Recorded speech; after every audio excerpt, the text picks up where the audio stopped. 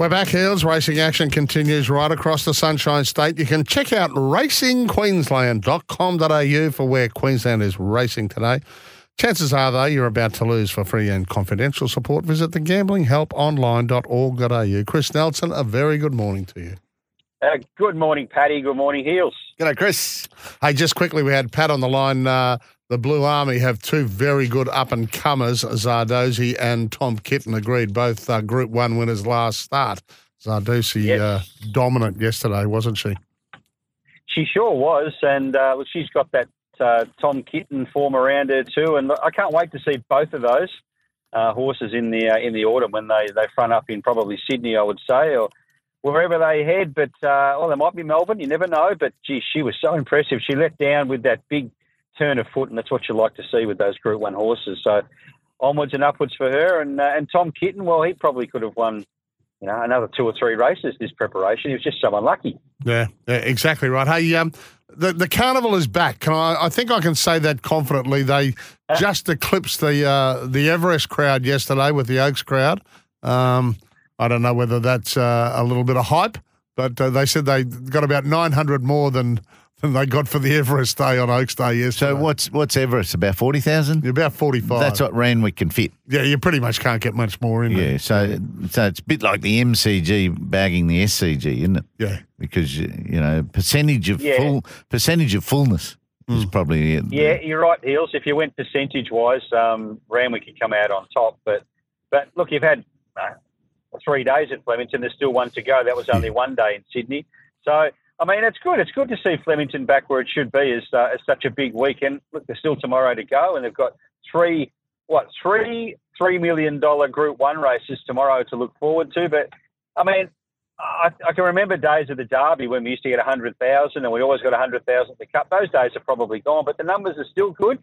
Obviously, we had the drought with COVID. You couldn't do much there, but they have certainly improved this year. And having been down in Melbourne, there was plenty of hype around it in Derby Day for sure. Oh, yeah, they've changed the model a little bit too, to be fair, ticketing and things like that, and the new grandstands, etc. Hey, just quickly before we get to the locals, Antino is favourite for a $2 million race. Jeez, they can make some excuses for Antino. Oh, it's been unlucky. Shush, Chris. I got him, Chris.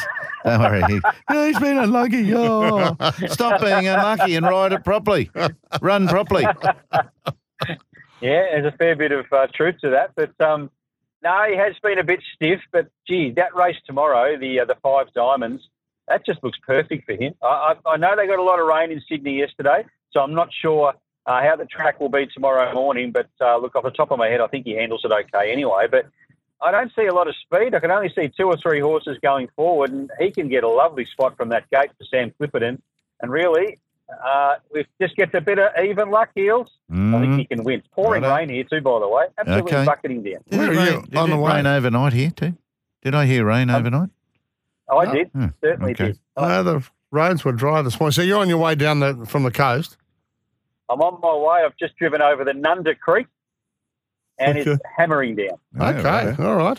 Well, we best go to Doomben. You're probably reevaluating Doomben now if this rain sticks. No, it'll disappear, I'm sure. It's just there's been a couple of short, sharp showers, but they don't last too long. But looking at the sky, this one might. At this stage, we'll be on a good track. I'm going to go with the best bet of the day being in the Keith Nowd. So that signals that the Summer Carnival's on our doorstep, the Keith Nowd quality, and it does officially start next Saturday at the Sunshine Coast with the Mooloolaba Cup. But we'll go race 8, number 10 for Tony Gollan Zarastro. Tony's won this race 5 of the last 6 runnings. I think he can do it again here. He's got a good hand in the race, but Zarastro's a real flyer. I think he'll go forward and they'll have their work cut out running him down in the straight. And just a couple early in the day, guys, race 2, number 10, Goblin de Quo. Now, no trials, but first up, I love the form around this mare. If she's not a drifter in the market, I think she'll win. So race 2, number 10, and race 3, number 7, Midnight in Tokyo. It was very good a couple of weeks ago here at Doomben behind Outlawed. Easier race, well placed. I think it should be winning as well. So no massive odds about any of those, but it might be a nice little multi. A little bit soft. You didn't take a pick at the Mashanis. There's only about 8 of them in the race 1 again. Heels, I get it wrong every single week. They get up without names. The last one a couple of weeks ago paid $60-something, I think, from memory. I cannot pick them. They can turn their form around. They're big odds. They're impossible. And as I say that, the rain's getting 10 times worse. It's a race caller's nightmare, isn't it? Right at this stage, and I haven't seen the scratchings. It's a 9-horse field in the first at Doomben yesterday, and 6 of them are Mashanis.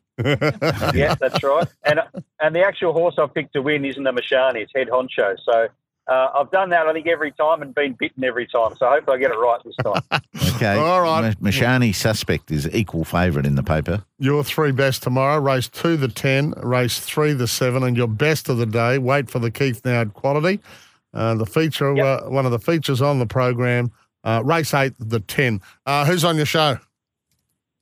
Tony Gollan's on our show today, this afternoon. So looking forward to chatting to Tony, of course, who trains Arastro, but more importantly, he trains Antino in that big $2 million race. So we'll see what he's got to say, and maybe I'll ask him, Heels, if Antino's been unlucky or there's, excuses there or not. Or is he underachieving? Antino's been unlucky. What's the plan so that we can really monitor it? All right, I'll mate. actually say that Ian Healy thinks that Antino's been underachieving, Tony. What do you think? Yeah, he'll worry about that. and he'll never come on our show again. Thanks, Hill. All right, mate. Enjoy. We'll see you down here in the studios shortly. Thanks, Chris. Look forward to it. Thanks, guys. What's gambling really costing you? For free and confidential support, visit gamblinghelponline.org.au.